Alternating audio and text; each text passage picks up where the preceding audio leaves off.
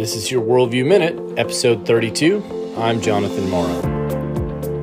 This is the Good Friday edition, where as Christians we celebrate the death of Jesus and the benefits of that to us in that dark day that is the dark night before the sunrise of Resurrection Sunday, which we'll talk about in a later podcast. But what I want to do this week is give you 6 quick reasons we know Jesus claimed to be God.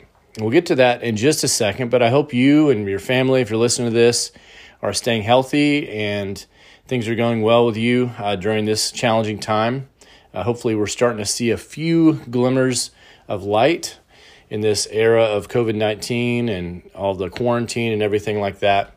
My hope and prayer for you is that this is a time, especially around Easter, where we can lean into and celebrate the risen Jesus and the hope of that. But before we get to that part, we have to go through Friday and Good Friday.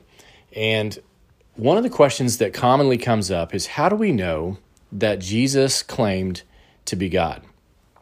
Critics will often point to the fact that, it turns out that Jesus never just clearly said, "Hey, I'm God." And that's not really a great characterization, because Jesus knew his audience. And if you're going to investigate history, you have to understand the context. And in first century Judaism, it would have made no sense for him to show up in which they have the 10 Commandments and they say, "Thou shalt have no other gods before me," and strict monotheism for him to say that. But there are a lot of clues from the text of the Bible, of the Gospels, which are the earliest biographies of Jesus. They're actually from that genre, Greco-Roman biographies, that's what they're called. And they focus on the words and sayings of Jesus. And they're actually our earliest and best sources for the life, teachings, and ultimately the fate of Jesus of Nazareth. And so what I want to do is give you 6 quick reasons that show that Jesus claimed to be God.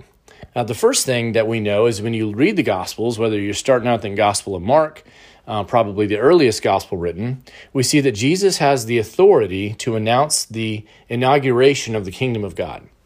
What's really unique about that is he shows up on the scene saying to Israel and the long-awaited Messiah and all of their expectation that, hey, the kingdom of God is happening and it's coming in through me. And that shows unprecedented authority. So that's an indirect way that we know that Jesus claimed to be God. And so a second way that we know Jesus claimed to be God is his authority over disease, demons, and nature. As you read through the Gospels, one of the things you'll discover is that Jesus showed his authority by being able to heal disease, by being able to do exorcisms and remove demons, and exercise his authority over nature, like calming the wind and the storm. And that is demonstrated through his miracles. And surprisingly, and a lot of people are surprised when they learn this, that most historians recognize that Jesus was at least believed to be a miracle worker. So that's an indirect pointer in that direction. Next, we see Jesus' authority to speak for God in his teaching. One of the things you'll see over and over and over again, probably over 100 times in the Gospels, is you'll see Jesus say things like, "You have heard it said, but I say to you." Now, why this is so powerful is during that time, Jewish people would appeal to precedent through rabbis and through the teachings and things like that. But Jesus shows up citing himself. So it's kind of like the way we do our Supreme Court. They cite precedent. Jesus doesn't cite precedent. He cites himself, and he teaches as one having authority. That's unique and definitely points to his claim of divine authority. Next, we see that Jesus has authority over the law and the Sabbath. And in Judaism, no one messes with the law or the Sabbath but God. And when you see those claims show up, that's an indirect claim from his words and deeds of who he thought himself to be, or his self-understanding.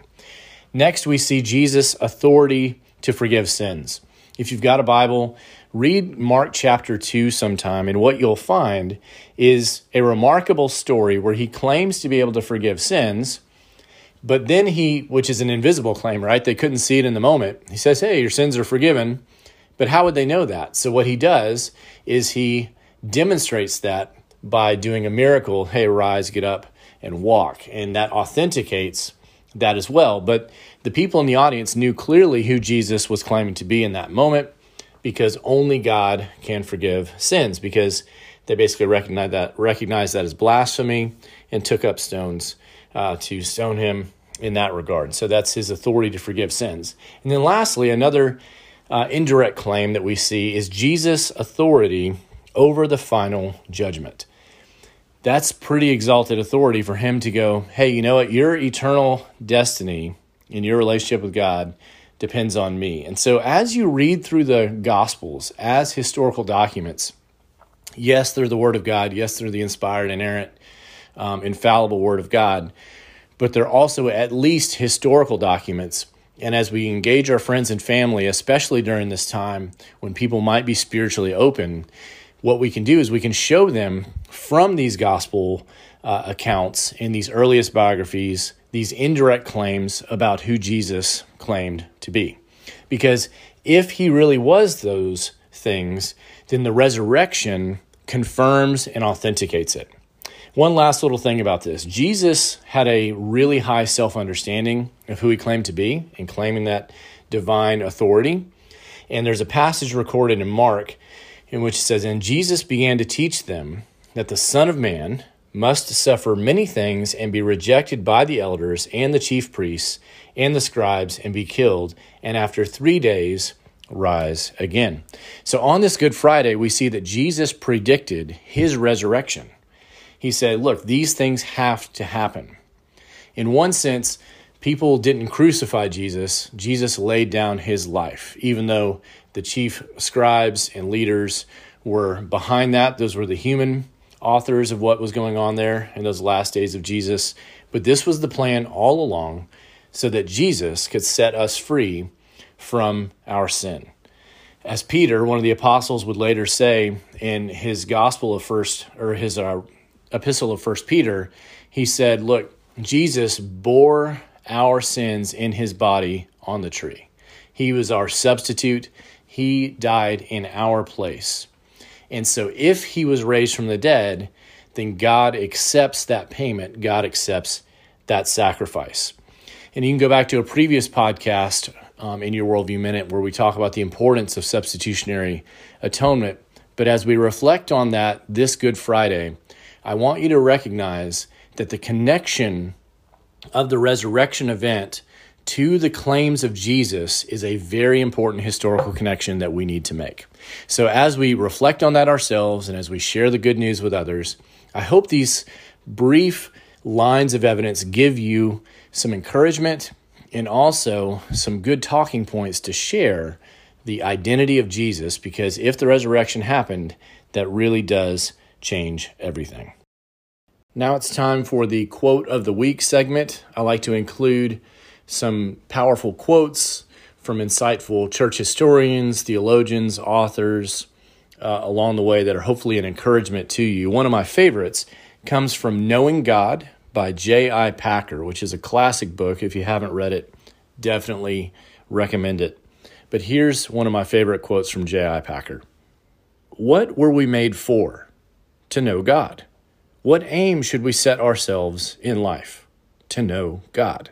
What is the eternal life that Jesus gives? Knowledge of God. This is eternal life, that they may know you, the only true God, and Jesus Christ, whom you have sent." John 17:3. Packer continues, "What is the best thing in life, bringing more joy, delight, and contentment than anything else? Knowledge of God." My hope for you as we think about these things on Good Friday is to reflect on the fact that Jesus' death, burial, and resurrection makes it possible to know God and have eternal life. Well, now it's time for the Life During the Quarantine segment, where we're all trying to figure things out, and a few fun things and maybe some resources that are helpful to you or your family or your kids during this time.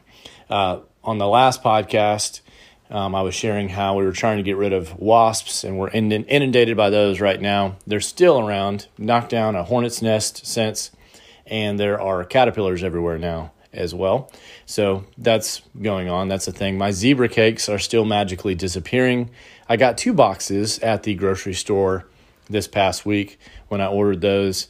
I think I got 1 pack. So those magically keep disappearing. I don't know about you around your house if your snacks magically disappear. I do think parents should probably, find a secret compartment to house our snacks that we can access, maybe a thumbprint or a retinal scan or something like that. So that way we're able to only access those things when we need to. But a few resources that might be helpful during this time. One, especially given Holy Week and the time that we're in, Good Friday and Resurrection Sunday is coming. Resurrection Letters by Andrew Peterson. You can find that on Apple Music or Spotify or Rabbit Room or Andrew Peterson's website. Andrew Peterson's one of my all-time favorite artists. Love those albums and the powerful songwriting, the storytelling, the substantive lyrics. Just really appreciate all the talent that Andrew Peterson brings to that. So definitely check out Resurrection Letters to play around the house this Easter weekend. Also, on a fun family movie idea, one of the movies we watched recently, because we have an age range right now from 7 all the way up to almost 15. It's sometimes a challenge to find movies that everybody might enjoy. And so Dolphin Tale was one that we watched recently and enjoyed together as we're making foods. It's kind of fun. Different people are making different things around the house these days, experimenting with recipes or trying to figure things out during this time and being creative. So hopefully those are some ideas that will give you some resources. Another resource that I want to encourage you to check out is a video produced by Impact 360 Institute called Who Was Jesus? You can find that on YouTube, and that will explore some of these claims as well. Well, thanks for listening. If you like this podcast, please subscribe. That way you'll get a brand new episode whenever I publish one. Also, you can follow me on social media at Jonathan_Morrow on Twitter and at Jonathan Morrow Media on Facebook. And really helpful if you can give me a 5-star review on iTunes. That helps it in the algorithm get played more and out in front of more people. As always, find more resources to help the next generation build a lasting faith at jonathanmorrow.org. This has been your Worldview Minute.